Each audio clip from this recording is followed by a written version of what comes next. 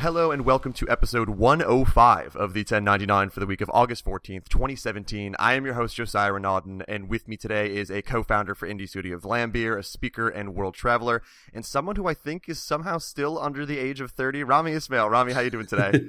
I am under the age of 30. I'm good. It's a beautiful day out here in the Netherlands, so spend most of my day looking at an old fortress. Really? It's one of those days where we had a bunch of visitors from abroad, and we wanted to show them something cool in the Netherlands. And not too far from where I live, there's this old bastion that is still there. So we went there to have some food. It's just gorgeous. I haven't seen this good, like the weather this beautiful actually in quite a while.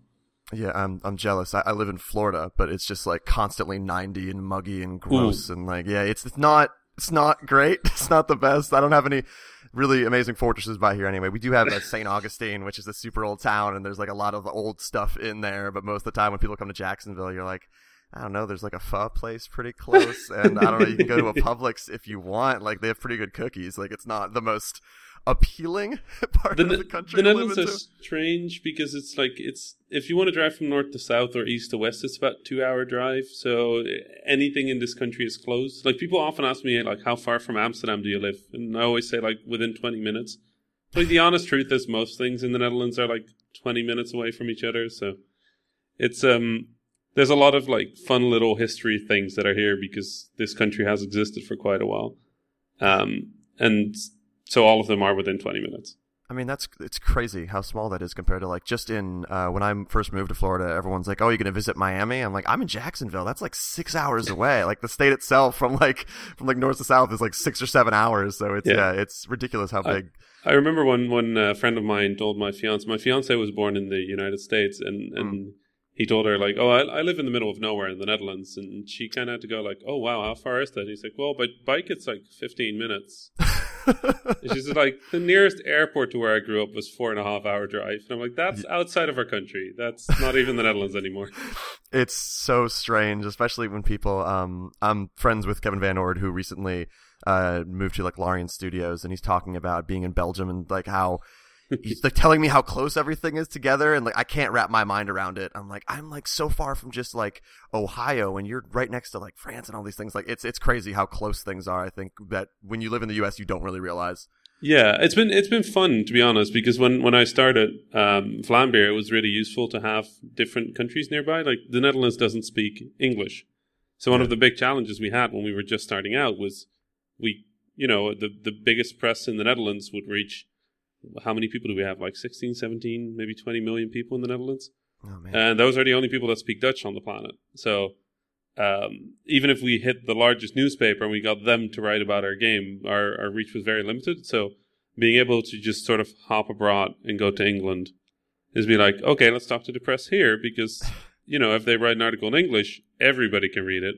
Yeah. It's sort of what kicked off my whole speaking career that you mentioned earlier was I had to, because just staying in the Netherlands wouldn't do it, and nobody's going to fly you to a foreign country unless you have something something of value. Yeah. And we realized that public speaking was something of value. So sharing our experience and being open about what we do and the challenges we face has sort of been a necessity for Vlambeer from the start. And then as it stopped being a necessity because, the brand kind of grew, the name kind of grew, our games became popular. As that happened, we just kept it as part of our studio because it had just become our default. So, like a lot of good things end up being like strange little accidents, and Vlambeer being as like radically open as it is and radically transparent as it is, I think is partially just from that was the only way for us to get started. So that's what we did. You talk about transparency. I mean, at one point you were streaming out some of your game development, like, which is not the most common thing in the world. I feel like if I streamed out some of my early writing, I would be like ashamed of how bad a lot of that early stuff is, where people would be like, how have you ever gotten paid for this? Like, there's no way. And like, for you, did that make you self-conscious at all? Or at this point, because you've been so open, you're just comfortable putting it out there? Yeah, I think a large part of Vlambeer for me and JW, my co-founder, is that we kind of grew up in public. Like, we started at age 20-ish, both of us. We were both university dropouts, and again, we had to be transparent from the start. So a lot of our failures are in public. A lot of the things we did wrong are public. Like, we've never really tried to hide that we're not perfect. We're a game studio. We're learning as we go. And Twitch sort of, the Twitch stream for Nuclear Throne's live development sort of happened because we got to know one of the people that was at Justin TV back in the days. And they explained about this whole idea of YouTube but live and chat instead of comments, and we thought that was cool. So we ended up doing Mojam, which was Mojang did a charity game jam back in 2013, I think. Oh yeah. And they asked us to live stream that for like a day and a half, and we were like, yeah, sure, we'll do that. We had already launched Ridiculous Fishing live on a live stream, so we thought, well, we'll just do that, and then we actually really enjoyed doing that. It was really fun to see how big the gap was between how we think of game development and how, gamers and players and our audiences think of game development. That when we added a new weapon, it was like a laser gun, and we were just messing around with the idea of just let's add a laser to our game. And we did, and obviously the laser went through walls and through enemies and didn't hit anything because we hadn't programmed any collision yet. And the audiences were just mesmerized by, they were yelling at us in the chat that the laser was going through a wall, and we were like, yeah, we know, we haven't programmed that yet. And you could just see in the chat, you can see people responding with like, oh, you have to program that, and we're like, yeah, you got to program everything, and they're like, that's not in the engine. We're like, no collision as a abstract is, but applying it to something still requires you to actually program it. I feel like we're getting closer to the general public, at least getting a little bit of a better understanding of how to make games. But for so long, people had no idea how games were made who were outside of game development. It's like some magic where, like you said, if like the laser doesn't have collision, you're like, oh, you have to actually program that? Like, that's actually a part of it? Like, did you, through your streaming and just through how long you've been making games, have you found there's kind of a most common misconception people have about game development, something that you might see on Twitter or you might see on these streams where you always see like, I can't believe people don't know this is part of game development? Well, so for me, it's kind of a strange one. I've never been so it sounds weird to say this, but I believe game developers are inherently not gamers. Like, yes, they play games and they love games and they love playing games, but we've seen behind the curtain. Right? Like, the way we look at games, the way we engage with games is going to be different because in the back of our head, there's always something running that goes like, how did they make that? Yeah. Like, I can't play Halo with my friends anymore, even though I used to back in high school, and I still do, but there's always this tension if I want to look at how amazing the billboarding on this thing is and how cool the level of detail switching is. And they just want to punch things, right? And that's super fun, but you get a different sort of appreciation that a lot of people say they can kind of switch, and I'm always skeptical of that, but it might be because the first game I ever played was the first game I ever modded, and I was like 6 at the time.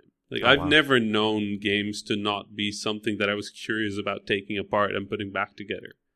So I don't really know. The one thing that always surprises me is that there seems to be this idea that games are a very intentional act, like that we know what we are doing. And the honest truth is, like, when you think about computers, they're already kind of silly. Like, somebody summarized it as we're tricking a rock into doing calculations for us. I mean, it's a piece of silicon in a computer that's doing calculations for us, and then we're using that to communicate graphics and sound, and then we as creators have to predict what you are going to want to be doing in our game. Yeah. And nothing can go wrong there because then silly stuff happens. But sometimes that's good too. So nobody really knows what they're doing. Like, we're all sort of fighting this weird, unpredictable system, this strangeness of trying to communicate through a third thing. Like, we built this game hoping that we've thought of all the ways you could want to interact with it. And then people boot up the game and immediately go the other way. You're like, oh my God, like, how did we not predict that?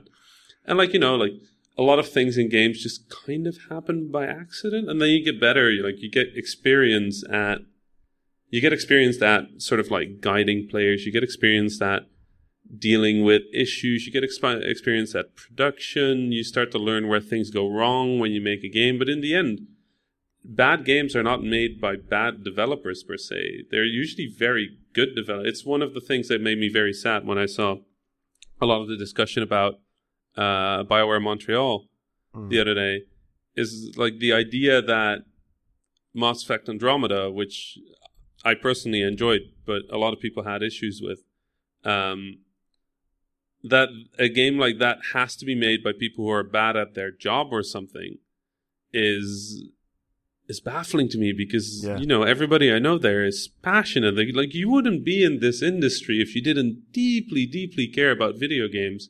Because my God, it's a rough industry. Yeah, it's competitive. People are really good at what they do.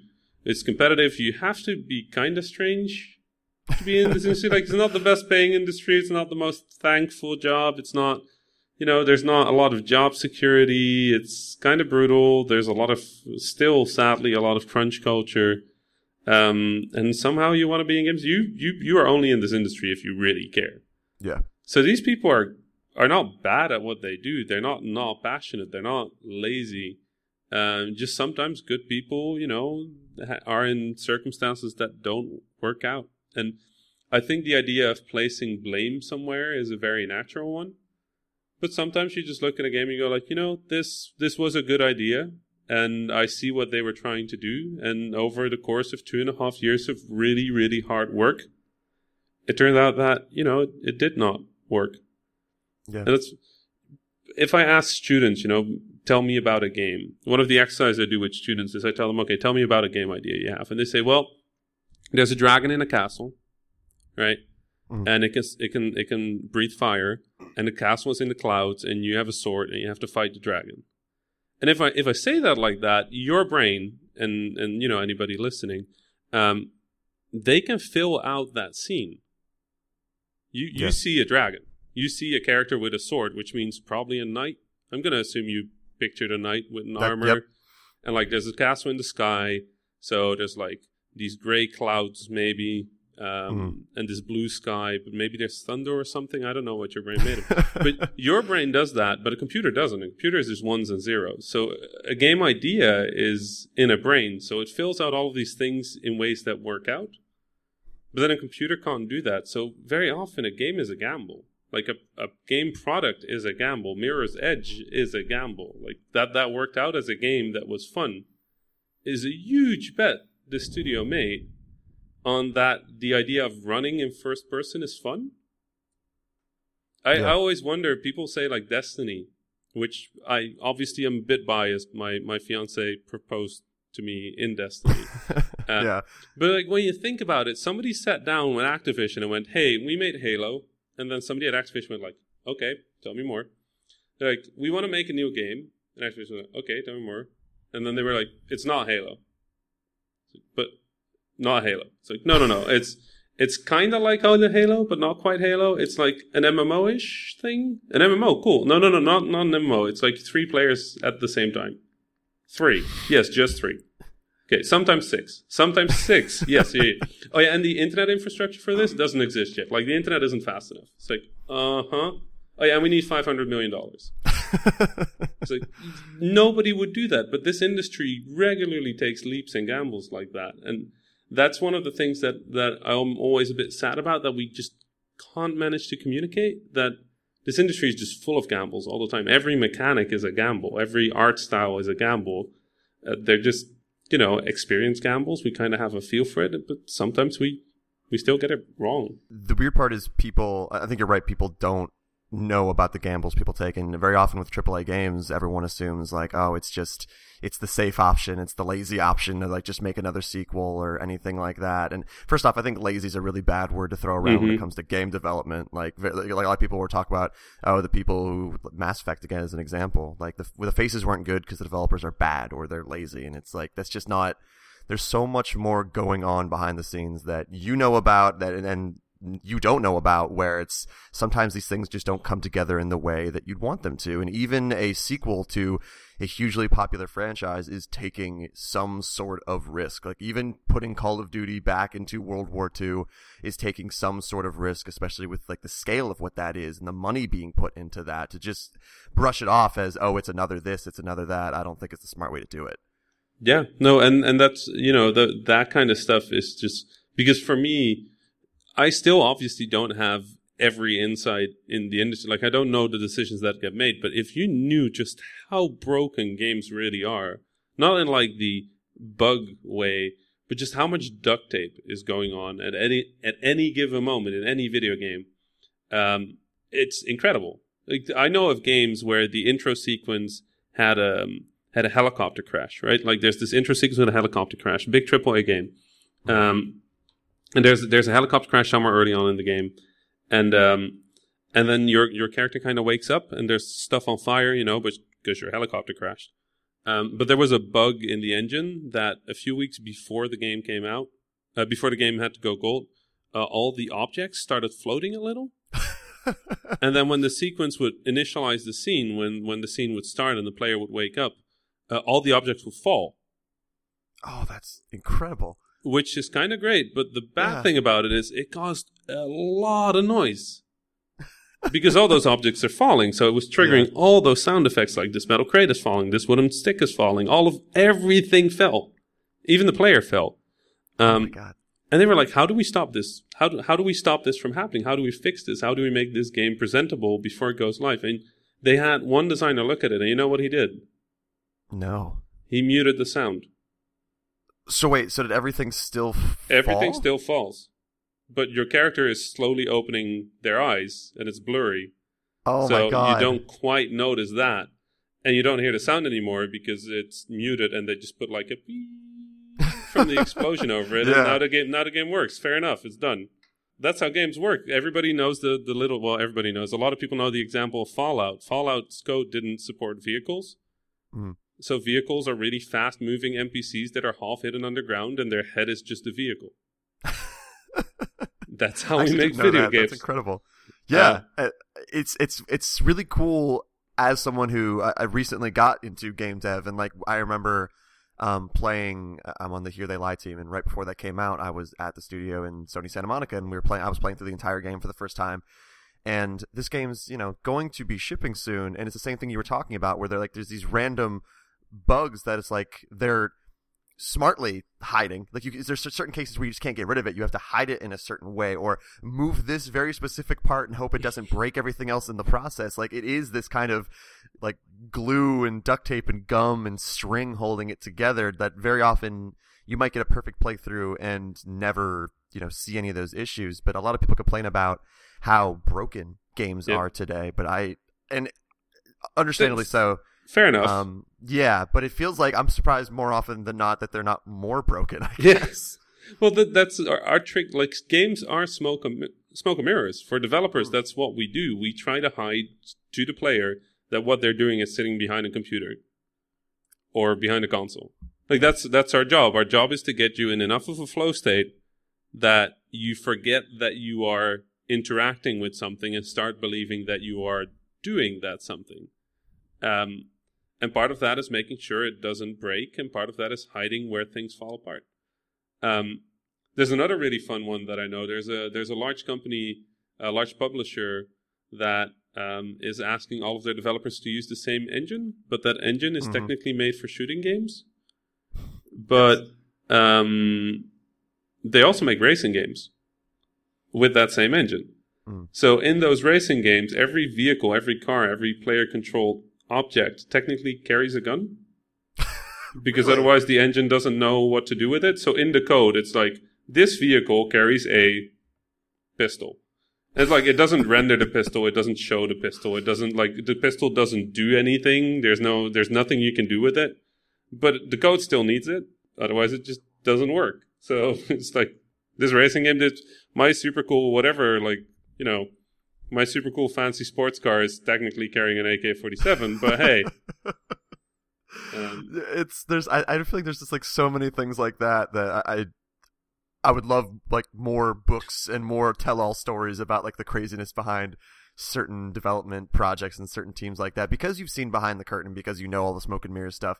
Are you able to maybe enjoy quote unquote bad games more? Like you said, you're thinking at all times about why something is the way it is. How did they do this? How did they pull that off? Are you able to do that with bad games? Yeah, I think I have a fondness for bad games because, like I said, not all bad games are made by bad developers, and very often you can see what they were bad. You can just feel the thing that made them go like, "Oh, we should make this game," and then everything around it just kind of didn't work out. Like some of my favorite games are flawed games, not necessarily bad games, but games that you wouldn't necessarily recommend to other people. I love Alpha Protocol. Oh, yeah. The Binary Domain, Earth Defense Force, games like that, where you just look at them and you go like, what? I mean, I see what you were trying to do, but what happened? And I kind of love those games because very often they just kind of doubled down on the thing that they thought would work about it, and it didn't necessarily work out, but it's still a phenomenal idea. Like the idea of Alpha Protocol is still fascinating to me. Like the way they tried to build that game narratively and structurally, I still would not dare to start doing that today with the technology we have today. And they did it, a decade ago by now? Yeah, I think so. It's that kind of. I think I learn more from flawed games than perfectly executed games. Where you look at the game and you can kind of see the seams because it makes it easier to see where seams have been fixed, right? If you can see the seams in 90% of the game, but they're entirely smooth in 10% of the game, that was the part the developers cared about. Yeah. Or the part that the process allowed to work out. So I don't know. I really like games that kind of made me go like, ooh, that could have worked out better. But people often ask me like, what game would you have liked to have worked on? Mm-hmm. And the answer there then is none. Because I always feel like if I really love a game, I don't want to have worked on it because then it's kind of ruined. Yeah. Because you know everything about it. It's kind of like, I don't want that. I love Metal Gear Solid. The original, the first Metal Gear Solid was one of my favorite games of all time. It was the first game I bought with my own money. And I have a lot of things that I say like, oh, I would have done that differently probably. And people go like, oh, would you have liked to work on that game? I'm like, no. Like I loved finding out all the stuff later on in the game about Snake and the world. And if I had known the story up front, I wouldn't be able to play it. Nuclear Throne, our latest game, in part was created because since it is a roguelike, we don't even know what's going to happen. Oh, that's smart. So now we can play it. Yeah. Well, all of my other games, I kind of go like, yeah, I know what's going to happen. Yeah, you probably get sick of those after a while. Like you've seen every little thing. Like you said, like half of the fun with games, and I'm a big Metal Gear Solid fan too, is that surprise, is seeing things you didn't expect, things going in a different direction. And once you've worked on a game, you really can't make that happen unless you have like a No Man's Sky and you discover a new planet that you've never seen before. That's probably one for you too, where speaking of flawed but interesting games, where you saw No Man's Sky and your brain probably started immediately working on how this happened. It's so obvious what they were making, right? Like people often joke about the marketing and the promise of No Man's Sky, but you can tell that the developers truly care about that promise that they had at the heart of it, of like this infinite universe. But it's another good example. People often think that infinite content is always good. Mm-hmm. And it turns out that infinite content is actually really difficult because it's infinite. To do well. Yeah. People always go like, well, 90% of the planets in No Man's Sky aren't very interesting. And I'm like, yeah, what did you expect? Did you like just 100% interesting planets only? Like that's not how random works. Like the majority of when people say randomness in games, that's another fun one. They don't necessarily, we as developers don't talk about randomness. We talk about controlled randomness. Yeah. Like a random level would be unplayable because there would be an entrance somewhere and an exit somewhere, and they don't need to be connected because it's random. Like when we talk about random, we talk about very controlled randomness. Like does the hallway go left or does the hallway go right? Is there a room here? Is there no room here? Are there enemies in this room? They're all like very small, controlled little questions that we ask after each other, and that's how you generate a level in Nuclear Throne, for example. But it's not just like we just roll the dice and see what happens. That's a terrible idea. Yeah. But it's stuff like that where a lot of times, even as a developer, you go, oh, okay, yeah, I can do that. And then you start programming it, and it's like, oh, there's a lot of things I hadn't thought about that we should probably do. And then, especially nowadays, a lot of our more recent work, once, we focus on trying to be as accessible as possible. People with color blindness, people that have hearing impairments, visual impairments. We try to make our games accessible to them. People with mobility impairments. How do you? And a lot of those questions are really simple. You just go like, okay, for people that might have mobility impairments, you just make sure that they can set the controls, right? They can set the controls to whatever they want. But then with color blindness, for example, we had to really rethink how we did graphics, and it turned out to be really simple. Just put outlines around things. Oh, wow. Play on contrast instead of just color. We'd never thought about that, and then somebody just mentioned it, and we were like, "Oh, right, yeah, that makes sense." That's subtitles in intro. Like, one of the things that really annoys me in games is when I don't get an option to enable subtitles before the game starts. The intro sequence. I have to wait until after the intro before I can go into the menu and turn on subtitles. Like, why didn't you just put that in front of it? I'm confused. Now I have to rewatch the intro. That's weird. So it's just, game development is so many little like tricks and failures and things you learn as you go, and things people tell you in a hallway somewhere at an event. And there's like, oh yeah, we were making this game and we learned that if you do this and this and that is better. And you go like, oh, cool. Yeah, I'll make a mental note of that. It seems collaborative in that way, where, like, of course, it's also competitive, but people are, and correct me if I'm wrong, more willing to share their failures and the things they learned and help other people. Have you found that? It's such a part of what I love about this industry. Like, I travel around the world trying to meet developers everywhere, and everywhere you just learn new things. And everywhere you go, you share things. I think a lot of us in this industry came from a history of not necessarily being part of anything. Being a game developer, especially in sort of my generation, was sort of an outcast, like nerdy thing to do. People didn't really, if you said I'm going to make video games later, nobody was going to go like, oh, that's cool. It was kind of like, oh, you're a nerd. So I think for a lot of developers, there's sort of this homecoming feeling. That you're now part of something, and I think that makes a lot of us inclined to share. And again, we're struggling with one of the weirdest devices in the history of mankind in terms of computers, which are weird devices. And it turns out that the dance that we do with those is difficult, and sharing about that is also just a thing that happens. I think a lot of us started with getting help from others. And because we start with getting help from others, we try to give back more. And it makes for a lovely industry. Like, how many industries do you see in which you can see that, people from major companies chat to each other just as friends. People celebrate each other's releases. Like, every time I see Phil Spencer congratulate somebody at Nintendo or Sony or Shuhei Yoshida or Reggie, like they comment on each other's stuff. Even if they're competitors, it doesn't really matter anymore. It used to be way more competitive, but yeah, it seems like it's recent that this stuff has kind of flipped, where people are, after a press conference or anything like that, people are congratulating each other, where before it felt there's almost a tension, but now that's all kind of dissipated. I think it's a new generation of leadership, maybe, but I think this game industry has kind of learned that if one of us wins, all of us win. Yes.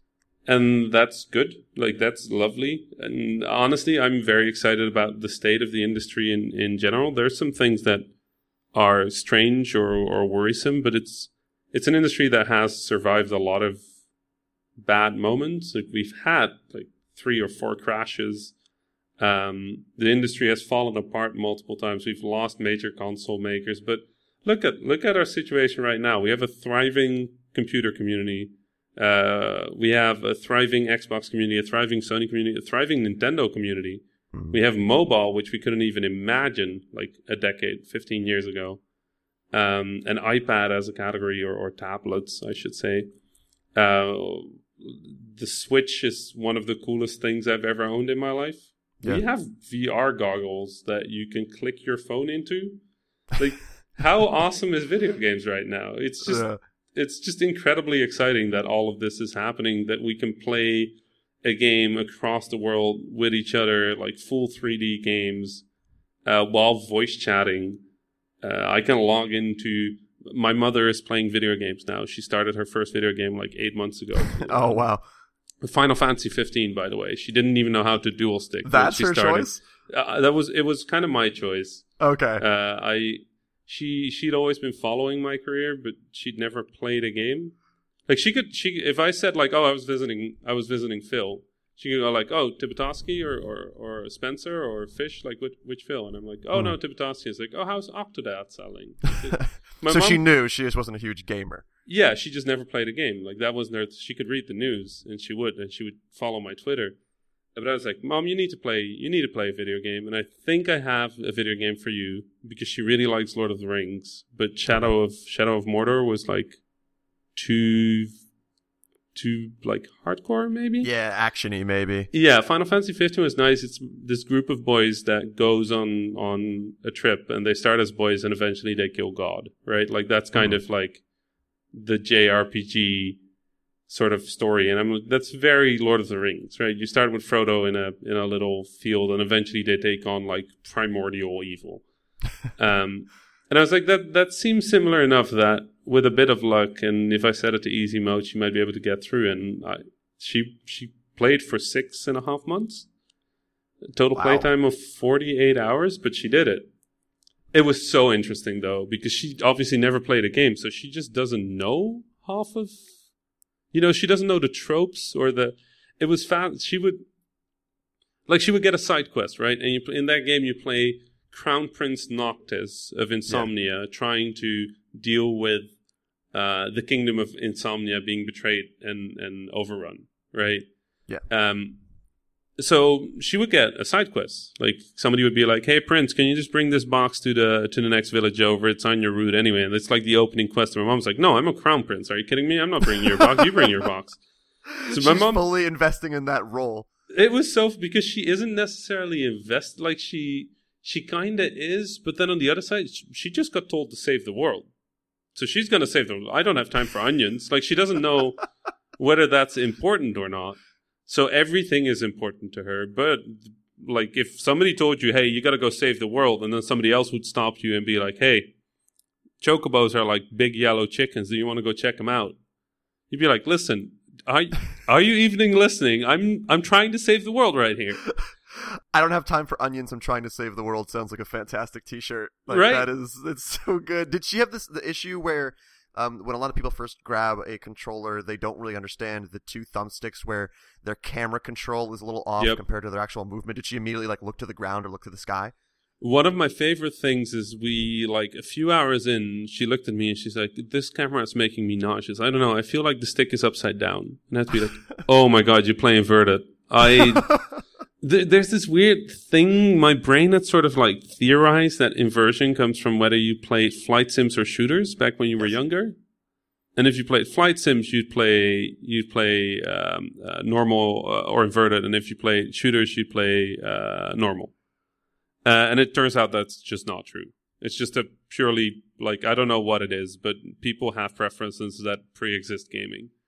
And my mom proved it, which is cool.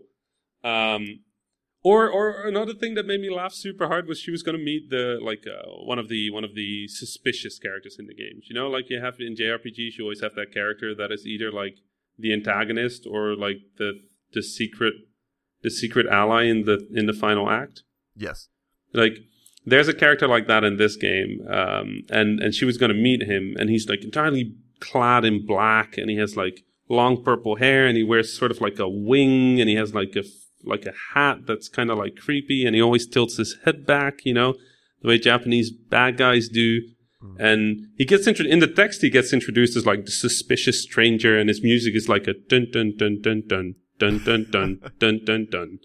And everything just screams like this dude is suspicious, right? Yes. So I was really excited about my mom meeting him, and my mom messaged me one day when she was playing, and she's like, I got to a new place. And I'm like, oh, cool, what is it? She's like, it's called Golden Key. I'm like, oh, cool. Anything happened? She's like, yeah, I met this very suspicious guy. I'm like, a suspicious guy? She's like, yeah, I didn't trust him. I'm like, what did he do that made you not trust him? She's like, well, I walked up to him. I'm like, uh-huh. She's like, and then I talked to him, and I'm like, mm-hmm. She's like, and then he just kind of went like, do you want to buy weapons? And I'm like, what? She's like, yeah, he tried to sell me guns. I'm like, no, he did. Oh, and I realized that there's a shopkeeper right there. That's incredible. But yeah, if somebody walked up to me and was like, hey, you want to buy some guns? I'd be like, whoa. That's way out of line. Like, don't get away that's from way me. more suspicious than Hat Dude with the weird music. So my mom was terrified of the shopkeeper. And I had to convince her that was like that they're okay, that they're not actually like humans, but kind of a metaphor for a shop. But you know, that kind of stuff. Like it's invisible to me how much unspoken knowledge we have in games. You know, that time doesn't flow forward necessarily. Yeah. In most games, time doesn't move unless you progress the story. She's like, do I have time for this? I'm like, you do? Yes, most games there's no time. She's like, because she said no to that first quest, you know, about bringing the box to the next village. Yeah. I was like, no, that's the opening quest. You need to do that. She's like, oh no, I'm just going to sit around until something happens. And I'm like, I see what happened. It's something we don't think about because so many, especially those big AAA games where you need to save the world, like something dire is happening. You can't just sit around and dilly-dally. So people who are not used to that might immediately think, I can't waste time picking up a box or delivering something or helping this character because everyone could die if I don't go quickly. It was so fun to watch. She finished Final Fantasy and now she started on Dragon Age. Okay, that's Dragon a Age logical next Inquisition. step. I thought that because one of my favorite realizations was that she was just going to ignore every side quest. I wanted a game where those side quests have a result, like a tangible use in your trying to save the world. And a large part of Dragon Age Inquisition is building up this sort of rebellion, this Inquisition, that will help you eventually save the world, right? So I wanted a game in which side quests had a narrative purpose, and I found one, and now she's happily doing side quests. She's like, yesterday when I was visiting, she was trying to find a healer for a camp somewhere in the hinterlands, and she was very happily trying to find this healer. She still gets confused between what a waypoint is and what her quest marker is, so that's sometimes unfortunate. But you know, like I can remote play into her PlayStation, which is another incredible technology. It's one of my favorite features. Yeah, it's just amazing. So I can watch while it's happening and sort of like give her explanation. She's still mesmerized by the fact that you can plug an earpiece into the controller and then speak to humans. It's just so lovely seeing the things that are exciting and strange to her. Like, you know, when music starts playing and she just go like, I never knew that games had such good music. Or recently she apologized for shutting off my computer when I was a kid. When I would say like, no, I'm almost at a save point. Oh, yeah. And she just explained to me, she thought like if I turn the computer off and you turn it back on, the game just continues where you were. And I'm like, no, I needed save games. And she's like, oh, I'm so sorry. And I'm like, thank you. It was a very emotional moment for me. It's kind of adorable. Yeah. Like, that's a funny thing. Yeah, it's a lot of people just have no idea, like, what that really means. Because I had the exact same thing with my mom, because my mom has never played a video game. My dad, when I was younger, was obsessed with Mario Kart 64, which was like this funny thing where he would race in a time trial and create a ghost and learn how to drift better than me. It's like I would play games all the time. For some reason, I could never beat his ghosts in Mario Kart. It would be always like the main track, and he'd only play Mario, and he would just be sitting there and like understanding exactly the right way to get a boost as you're like going into different turns. But my mom would never play, so every time, same thing for me. I would be like, I just need to get to this one save point in Final Fantasy VII. She's like, you need to just turn this off. Yep, and it would turn off because parents said it would go off. Yeah, but yeah, the amount of hours I've lost replaying the same thing is quite numerous because I played a lot of games when I was a kid, even though I was mostly just seeing how I could break them. But I'd still play them. And then there goes my save game. I've even corrupted some save games when my parents got enough of me saying that there was a save point ahead. Like, I always wonder, is the next generation just going to have a really rough time? If my generation has kids and we all know what save points are? Yeah. That excuse is gone. Like, it totally is. It's a nostalgic excuse. Like, your game is constantly saving. You can actually now just turn it off and no one will get that mad. Yep. It's like, dude, PlayStation is rest mode. It's like, no, I need to... If I ever have kids and they go like, no, I need to go to a save point, I'm just going to be like, just put it in rest mode. It'll be fine. It's so weird now, too, because now I expect to... Like, I still in the back of my head think, where's the save point or how do I save this? I was just playing Pyre and I kept looking all over to be like, does this autosave, or if I turn this off, am I going to lose all this data? Because you're so used to that. It's cool because streaming and like what you talk about when you're watching your mom play a game, being able to watch other people play games has been kind of revelatory, and seeing how people tackle certain things and seeing the way people see games versus how you see games. You just talked about Dragon Age. I had Mike Laidlaw on the podcast not that long ago, and he does this cool thing where he'll just stream out different games that he didn't make and kind of talk to his audience similar to what you were talking about here's how I think they did this. Here's why this certain bend in the level was here so that they could load up the textures before you got to this other spot. And it's fascinating to me to see game designers play other games and talk about often flawed games in that way. And because you're so behind the curtain and you understand game design a lot, when you get your own games reviewed by GameSpot or IGN or anything like that, how do you kind of take that criticism from people who don't always know the inner workings of game design? Are you able to take a lot of that and learn from it and use that almost as like QA for the future? Or very often, because this person hasn't been behind the scenes, do you brush off some of those reviews?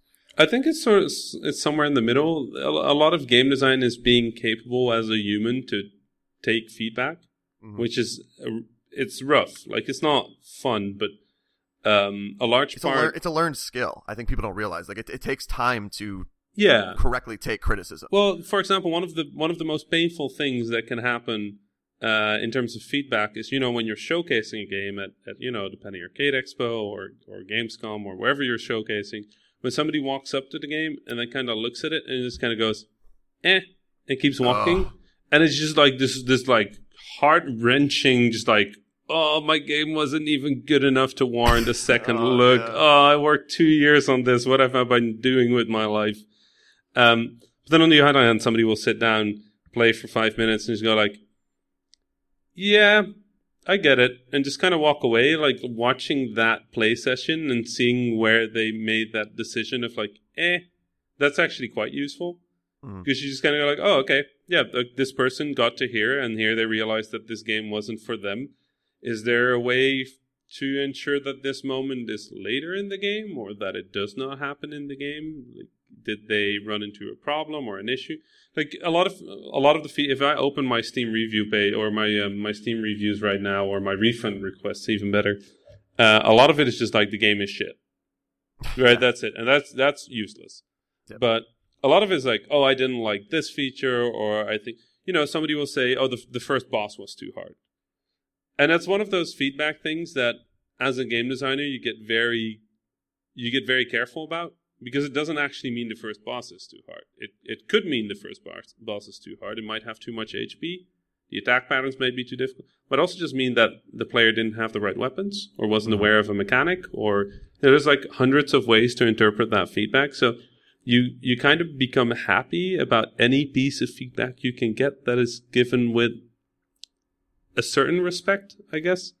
Yeah. And then everything else, I just kind of like, if somebody starts by calling me names, I stop reading the post right there. Yep. Because it's not useful. I don't get anything out of it. It doesn't. I've gotten to the point where, and I think a lot of game developers have, where a lot of that just sort of turns into awful noise. You're just kind of like, okay, I guess like people are calling me names because I made a game. But then on the other side, there's people who are very passionate about a game and don't exactly know how to communicate that. So sometimes I get very angry emails and I just kind of read it and just write a really polite answer.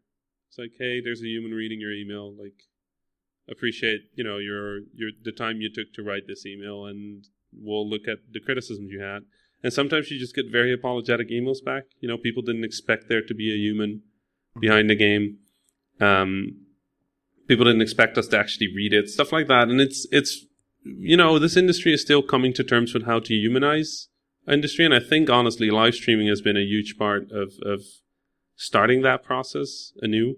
Because up until now, we always try to be so perfect as an industry, Yeah. Nobody would say we didn't know what we were doing. Like back in the days, the rock star developers, they seemed flawless. Like, yeah, sure, they could make a bad game, but then something bad happened because clearly they knew what they were doing. And I think only now we've started to get to the point where developers are humans, not rock stars. We're just people. We're just trying. A lot of us are having fun doing our job and excited to be sharing our games, and there are human faces on stage. Ubisoft C3 conference this year was beautiful. It was my favorite in like a long ass time. It was so human, and the developer of Mario vs. Rabbids, like just shedding a tear seeing Miyamoto on stage. The developers of Beyond Good and Evil 2 being clearly emotional on stage about the fact that this game exists. They can talk about it. Yeah. Like that kind of stuff, like that's how I know the games industry. This is like people like laughing and crying and despairing and hoping and playing around and messing around with something, and one night they're just coding something silly and they go like, oh my god, this is the greatest thing ever, I should make a game about this. And like, excited emails and like a tap on the shoulder if a launch went poorly. And like a big congratulations if a launch went well. Like, we're all in this together, and that's how I know game development. And for me, that's a large part of what makes this such an enthralling industry to be in. Is it's so human. Everything we do is about humans. It's about players. It's about developers. It's about people interacting, making them happy, making them feel, making them care, making them proud, making them regret. Like, we do. What we work with is humans, and for me, it's just incredibly exciting to see how this grows and what is changing. And watching my mom play for me was genuinely a very special moment, because I realized we can reach anybody if we can just make the games for them. It's a beautiful industry. The human aspect of it is one of my favorite developments about the games industry right now, because even you mentioned kind of the rock stars of game development, but it felt like for so long people knew the companies behind what they were playing, but not the people.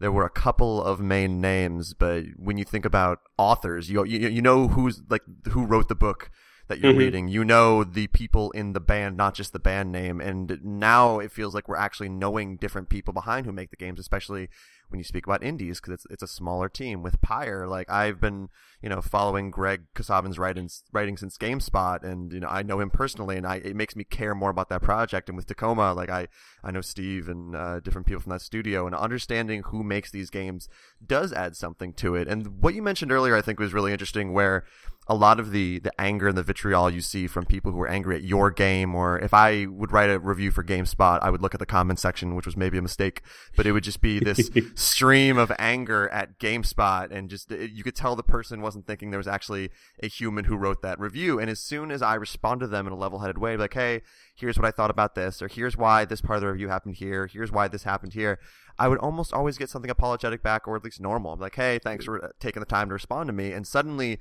you're humans again. You're not yelling into the void that is the internet. You're not tweeting random hate at someone you don't know. When suddenly you actually connect on Reddit, on Twitter, on something like that, it changes the entire game, because people realize they almost like see themselves. They take a step back and like, oh, I was being an asshole, and this person was being a human. Let's just talk about this. And we have that more and more, and we still have the terribleness. We still have these stretches on Twitter where you're like, the world is terrible, but then there's times where people talk, and it's so heartening to see. Yeah, it's like there's obviously there are parts of the internet that take extra effort to be awful when they realize there's a human. Yes. But I do like we need to fix that. That's an issue that we as a species we need to deal with what the internet is and how it works and what we want out of it. But that's an entirely separate conversation. What's exciting to me is a lot of what it facilitates that is good.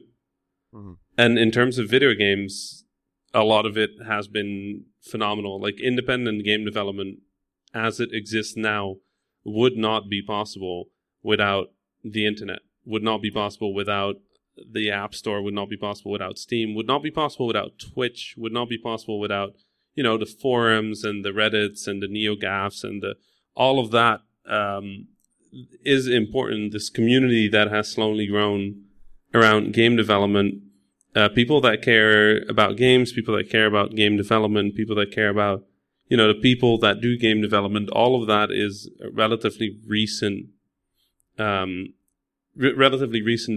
but it has made this industry something very strange on this like weird intersection between technology and creativity and business and marketing and just this. It's some people ask me sometimes like what do you think the industry will look like in 5 years, and I always think if I knew what the answer to that was, I probably wouldn't be here anymore, because Yep.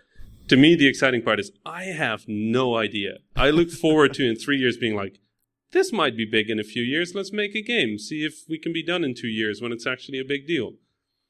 And that's fun. That's exciting to me. The Nuclear Throne was a great way of playing on this Twitch thing. Like, what if we make a game live on Twitch, show people how this is made, create a community around not just the game, but also the development of the game, and see if people like that. And now it's a category on Twitch. It's like a real thing. People can do that now, officially, instead of, us having to say that we were playing Nuclear Throne. Now we can say we were developing Nuclear Throne, Mm-hmm. Or we sold our game via an API hack on Twitch. So if you subscribe to our channel, you could redeem a Steam code. We did that for like 2 years. It stopped 6 months ago or something. And now there's a Twitch store. Like that kind of development is fun for me, and it's fun seeing how we can use Vlambeer to, mess with that, experiment with that. And then also have fun making fun games. That's one of those things that's always fascinating to me, is the idea of maybe riding certain trends and trying to figure out when I start this game versus, let's say, 2 years when it comes out, will what I'm making still hit as hard as I hope it will? Where, like, right now you see Battlegrounds being the biggest thing in the world, where this small team has now sold like 5 million units or something like that. Right now it's so big, and someone right now is probably making a Battlegrounds clone, but in a year or two when that comes out, will it still mean as much? Like, will people still care about that? I just had Dave Lang on the podcast. I was talking about Extinction, which they had just announced, and it's just one of those things that interests me. It's like, when you guys were like first kind of concepting the idea, how much do you have to think about what the landscape is going to be like in this industry that is constantly changing, where suddenly you think about someone who started making an MMO right when WoW was big, and then by the time they were ready for it, the MMOs were done. Like, people didn't really care about those types of game, and then suddenly you don't know what to do. You're kind of just sitting there. It's a really, like you said, it's exciting. It's terrifying, I would assume, if you're investing in it. It's the gambles that we started with, right? Like, it's gambles. Yeah. We make gambles about, we start on this, we think this will happen in like a year and a half from now when our game is done. But in the meanwhile, we still need to live. We still need to exist. I had no idea that Apple was going to kill 32-bit support. Like, a year ago, I didn't know that. Yeah. So now we had to scramble to make sure that all of our games were 64-bit proof, and we're releasing an update to Ridiculous Fishing soon. But that was not a thing that I had scheduled, that I had made time for. It was just, I've learned to put emergency time in our schedule. Like, like have like 2 months in every schedule that's like, everything is on fire and we need to fix it. That's just a default thing you put in video game budgeting for time. But yeah, I didn't expect that, and then that happened, and now if we had taken a gamble that might have been dependent on those 2 months, we might be too late now. There is somebody on this planet who was working on a game exactly like Battlegrounds but is still working on it. That's so Isn't that's that so terrible to hear. Like, that's so like depressing to hear, because I think you're right, where every time there's a big hit, someone was just about to release something just like it, and suddenly you're like, now what? Like, now what do I do? And there's often room for similar games. I mean, you think about like League of Legends and Dota are both massive, and they are different in a lot of ways. But if you're making elevator pitches, they're going to sound pretty similar. But now, like, that's going to cannibalize that other game. That, you know, Battlegrounds Part 2 is like a thing that you can't really release right now because everyone's just on this one platform. But that's one of those interesting, like, whenever a game comes out, I'm just waiting for somebody on Twitter to go, oh my god, oh no. Yeah. I was working on something exactly like this, and I was like 4 months out. It's like, that's part of the game of the games industry, is, you know, you never know how things are going to play out. And, you know, you deal with the card you get, and sometimes you just don't get any cards. And that's, you know, that's one of the challenges we deal with, is it's a game. And it's just the price you're playing against, like the thing you're gambling, is whether you can afford rent. Yeah, when you put it like that, it sounds terrifying. Well, that's the thing. People really aren't in this industry unless they care, because who else would do that? Like, if you're a good programmer, you could go anywhere and get a good programming job with better job security, with probably better pay. You just wouldn't be making games. And for people that would be making games, the people that are playing games, that sounds miserable.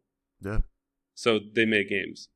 And that's, you know, that's, again, a large part of why I love being in this industry. It's just,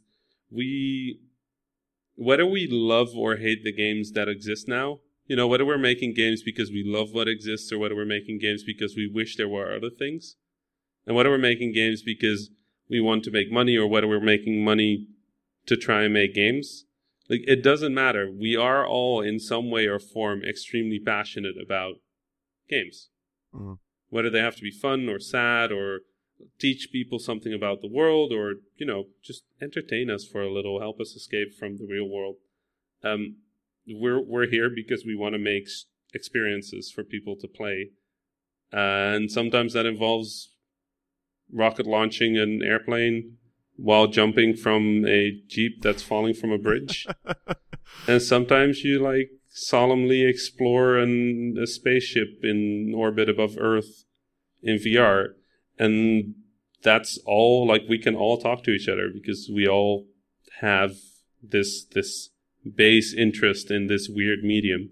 That passion, I feel like, has come through more than ever. You talk about how awesome it is to be in this industry right now with everything that's available out there. And I think the idea that because the tools are much more readily available, because it's easier to release games on Steam and PSN, all this stuff, you're seeing so many incredible indie games. You're seeing a lot of, like, tiered indie systems. You think about, like, there's very small, low-budget indie games. There's now, like, these mid-tier indie games. Then you think about a Pyre or a Tacoma that you could see that on E3 stage because they're that big and there's that big of an audience. Like, we mentioned the health of the industry. Do you think indies, because we have small indies and maybe triple I, as some people call them, do you think they're even in a better place than you ever imagined? Like, there's with the budgets that are out there and the games that are coming out, like, is independent development as good as it's ever been? I think it's as strange as it's ever been. Like, independent is such a strange thing nowadays, because it used to, when I started in the indie scene back in 2010, it was 30 people, you know, like, not like just 30 people, but 30 people that you would know about, that you would meet at events, that you would, you know, hang out with at GDC or something. And now it's this massively international community. And I meet indies in Montevideo, in Uruguay, and I meet them in Tokyo, in Japan, and I meet them in Amsterdam, in the Netherlands, and I meet them in London, and in the US, and in Canada, and South Africa, the Middle East. Wherever you go, there's independent development, like you said, because the tools are there. But it also created that tiered system. And I think what's actually really good about indie right now is that we're finally allowing it to fragment. Like, for a while, we really wanted to be a thing. We really wanted indie to be the other thing from AAA. You know, like, you have your big AAA games, and then you have your interesting, strange, weird indie games. Kind of like how Movie does it, right? Yeah, and everyone always assumed, like we talked about earlier, the AAA games play it safe to a certain extent and follow genre conventions, and the indie game is where a lot of the innovation starts coming from. Yeah, and then what we've now finally allowed is to understand that games aren't necessarily like movies. The amount of weirdness that goes into making a game does set it apart from making a movie. And we are now okay with saying, okay, you've got your like little strange experimental freeware stuff. There was this amazing thread on Twitter a while ago by somebody who goes by the name of Mosh Boy. Okay, yeah. And they just listed 1,000 freeware games. 1,000 game makers that made free games. And that's a very valid category of indie games. These weird little super experimental, interesting, personal, just little things that people really wanted to make. Not because they wanted to get rich or they wanted to get famous or they wanted to make a hit. They just wanted to make this thing. That was it. There's nothing more. We made a game about hunting a Yeti, and one of the jokes about the game is that, it's a Yeti, so it might or might not exist. And that was just something we wanted to make one day, so we made it in 2 days and we were done. And that's a valid category of indie games. And then you've got your sort of traditional indies, which are, people often say like it's the pixel art games, that kind of stuff. That's a category of indies. It's people who make certain types of games, and those certain types of games have a certain aesthetic, and they played with that and they experiment with that and they mess with that. And then you've got the people who've made money making indie games or who found investment and they're making indie games, but they're more like Fire, they're more like, Volume, they're more like games like that are of a somewhat larger scale, and they're kind of starting their own graphics race, I guess. Mm-hmm. And that's also a category of indie games. But if you all try to treat that as if it's one category, it stops making sense. Yep. So I'm just excited that you can now go to like itch.io and just randomly roll a game and get something weird and interesting and strange. And then if you want a big indie game, you just boot up Steam and you see what's at the top of the charts, or you go search for something that sounds interesting for you. You follow your favorite developers and you buy something from them. But they're now fully parallel possibilities. And that's good. I think that actually makes indie healthier. It's harder than ever. I see a lot of games. Well, harder is not the right word. There's more competition than ever. I see a lot of good games sit on Steam Spy, and I check Steam Spy every now and then, and I just look at them and I'm like, how did that game only sell like 2,000 copies? Yeah. And it kind of breaks your heart because, there's people who spend 2 years on it. But yeah, no, competition is like brutal right now. But yeah, no, in terms of the opportunity to make games, the possibility to make games, it's better than ever. And I think that's ultimately I hope nobody ever believed that, unlike music, every garage band in the world would be able to become a successful, international sensation. Like, the truth is that just like in music, in photography, the majority of us are going to fail. Yeah. Vlambeer is not at a point where I can sit back and just think we're done. Right? Like, if we release 2 games in a row that are bad, we're gone. Yep. That's it. Like, I sincerely hope that if we ever make a game that people don't love, that our fans would go like, okay, you know what? This one wasn't great. Next one. But if we do that twice, it's over. Like, that's end of story. And that remains the truth for the majority of the games industry. Is getting there is really hard. Staying there is really hard. It's a bit easier.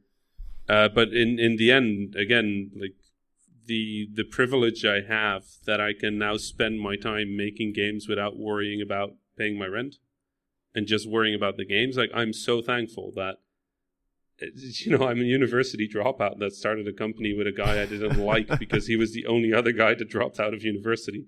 Like, that I got to this point where I can travel around the world and speak to indies everywhere and make games on airplanes, program from my home office, be working with all these people that I just, I love their work, and they trust us enough to make a game that's worthy of their work, their art, their music. Like, it's a joy. It's stressful at times and it's horrifying at times, and I spend more than enough time staring at my computer wondering what I'm doing. But it's just, in the end, I always end up feeling thankful that these are the problems I have, and it's a good time. Yeah, absolutely. And I could tell you love it. Like, that's always fun for me to talk to people who, and like you said, you usually almost have to love it if you want to stay in this industry for a long time. But it's fun talking to people who, even though they go through a lot of like ups and downs with this stuff, they just love what they do and love how cool the industry is right now. And you did mention itch.io. It's so much fun, even though a lot of these games do get overlooked. Emily is Away is a game that came out like 2 or 3 years ago that I had no idea about. And I did a Game of the Year kind of wrap up podcast with some other writers who I really appreciate, like Karen Pettit and Tom McShay, and they brought that game up, and I was like, I've never heard of this, and it became one of my favorite things immediately. And it's this stuff that there's so much cool stuff just sitting out there that maybe breaks genre conventions or starts in its entire own genre that you never really thought about, and suddenly it's this hour-long thing is my favorite thing. This, I mean, Firewatch was bigger, but that was one of those games where I was like, this is one of my favorite things I've played in a long time, and it's not this major massive thing. There's no combat. I'm not fighting anything. I'm just kind of experiencing it, and it's cool that we're at least at a point. There's still those people who hate walking simulators. There's still those people who don't think certain things are games. That's fine. Fair enough. That's entirely up to them. And I mean, there's so much just innovation in shooting as well. Like, if you just in shooting games, the amount of stuff people always kind of like joke about, what was it? Bulletstorm? Yes. Just Bulletstorm was so full of interesting ideas that I played that game and I was like, oh my God, like I didn't know you could do this much with shooting games anymore.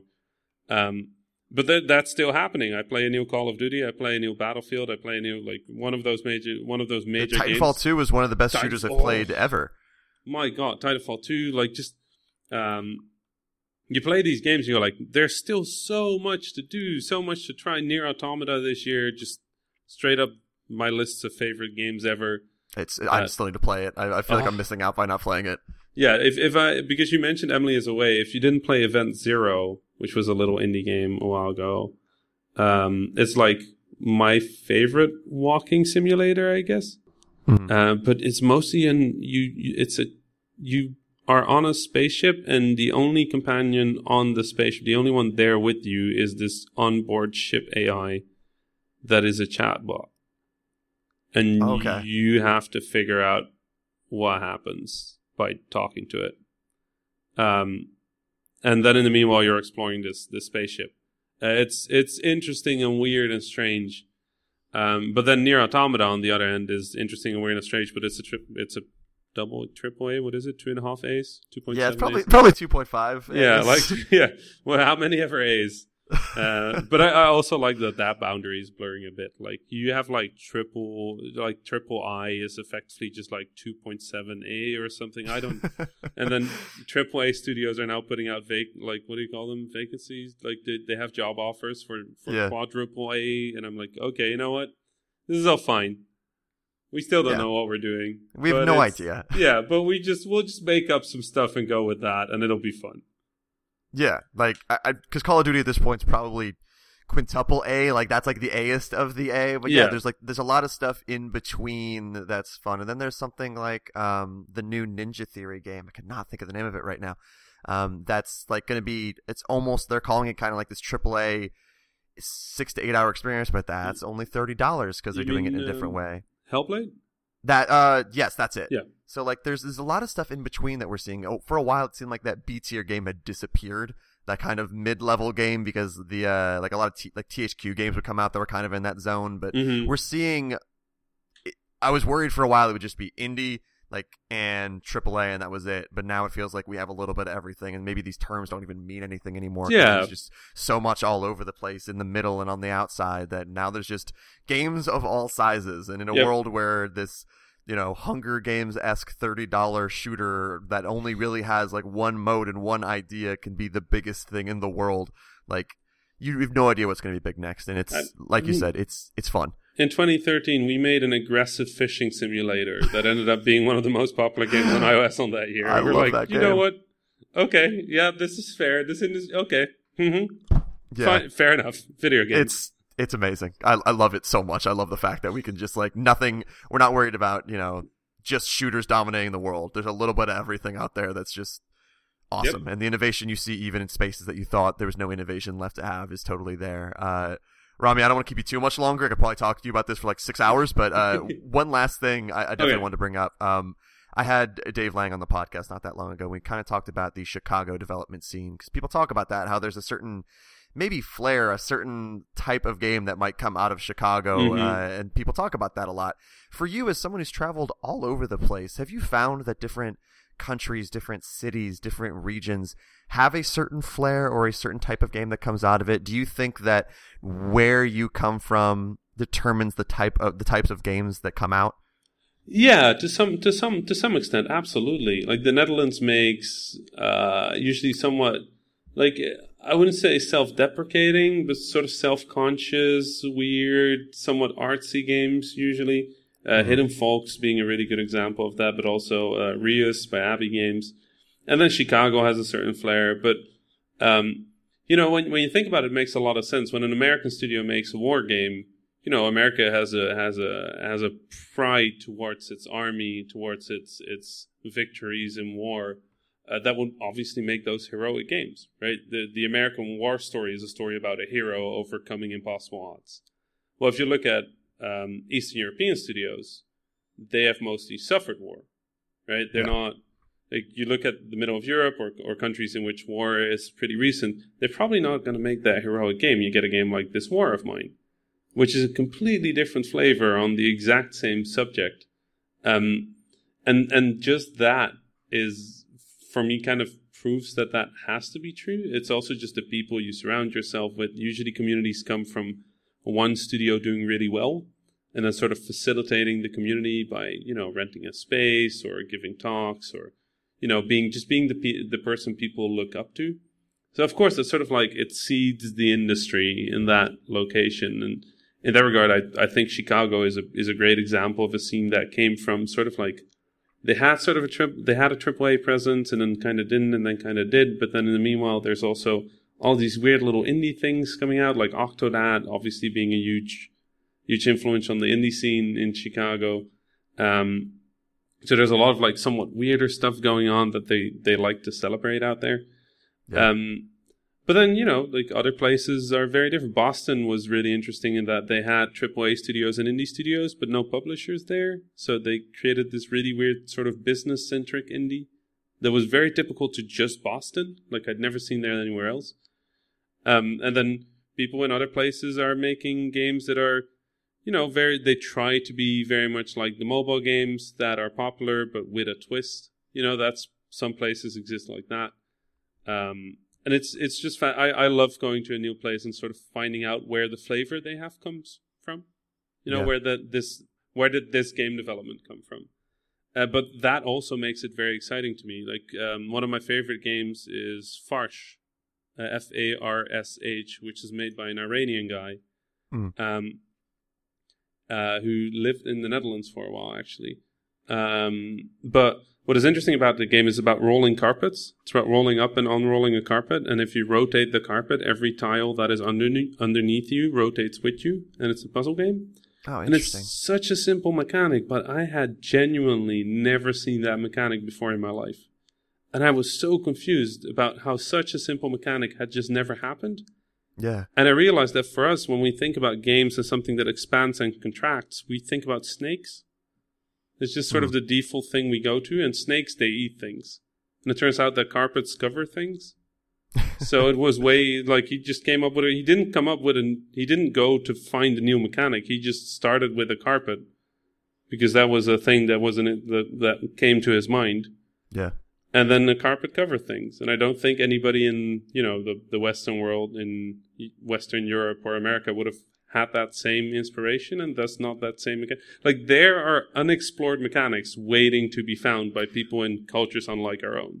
That's the coolest part, I think, about this, is when these tools for game development are easier to use, cheaper, and they're out there and people start understanding them. I want to see what's the French film of video games, the things that we haven't even seen, because a lot of other types of people in different countries haven't had the opportunity to make games. Suddenly those come out and we play things where we're like, oh my God, I've never thought of that. I want more, oh my God, I never thought of that moments. Yep. They're all coming. They're happening everywhere. It blows my mind every time I travel. And I'm only home like 60 days a year at best. The rest of my time is just spent traveling around the world. And I program on airplanes and I program on the road. But, you know, when I travel, just the amount of times I go, oh my God. Yeah. That's awesome. Like, it's just overwhelming. I can't wait for all of that, for all of those games to start reaching, you know, the indie mainstream, so to speak. Yeah, it's so cool to see. I don't want to take up any more of one of your 60 days at home. So, Rami, where can people find you on Twitter? And is there anything that Vlambeer is working on that you could talk about? So you can find me on Twitter, THA_Rami, or just search for Rami Ismail. Ismail being like Ismail, like I'm postal mail or something. Or you can check out Vlambeer, which is VLAM, and then beer as in the drink. Vlambeer currently, you know, it's one of those fun questions you get every now and then, like if you can talk about anything, what are you working on? Usually the answer has to be no, because if I could talk about it, I would have talked about it. And if I can't, then it's no. We are playing around with a lot of prototypes. Me and JW, my co-founder, and I, after Nuclear Throne, we really needed a break from each other. Like I mentioned that we didn't like each other when we started the company. We still kind of don't like each other. So after a very long project, we just kind of need a respectful break from each other. So after Nuclear Throne, we both did. I've been working on maintenance for our old games. So there's updates coming out for Nuclear Throne and Ridiculous Fishing. And JW, in the meanwhile, has been working on a game of his own, separately from Vlambeer with his partner and a bunch of friends. It's called Minute. It's going to be releasing on the Devolver Digital. It's a lovely game, and I can absolutely recommend checking it out when it comes out. In the meanwhile, Vlambeer, me and JW, we're just messing around with a bunch of prototypes, and there are a few that are interesting, but we're not at the point yet where we want to commit a year of our lives to it. So we're just messing around, seeing if we can make them more fun, more interesting. If we can find like that little spark that will make us go, right, that's the one. Yep. And if we hit that, we'll make sure to yell, because it's been a while since we last announced. It's been 3 years since we announced Nuclear Throne. It's about time we announce something new, but we don't want to rush it. Yeah. Not rushing it's probably a good idea. Rami, thanks so much for doing this. I think what you do, all the different talks you do, all the travel, all the game development is really incredible. It's always fun seeing you, hearing you on podcasts, seeing you on Giant Bomb. So I've wanted to talk to you for a long time. So I really appreciate the time, and I'm looking forward to when you fully commit to a new game and announce it. I'm looking forward to what that eventually is and so excited. What type of game it is. Yeah, I'm really looking forward to it. Thanks so much for having me. Absolutely. And thank you everyone for listening. Hopefully you tune back in for the next episode of the 1099.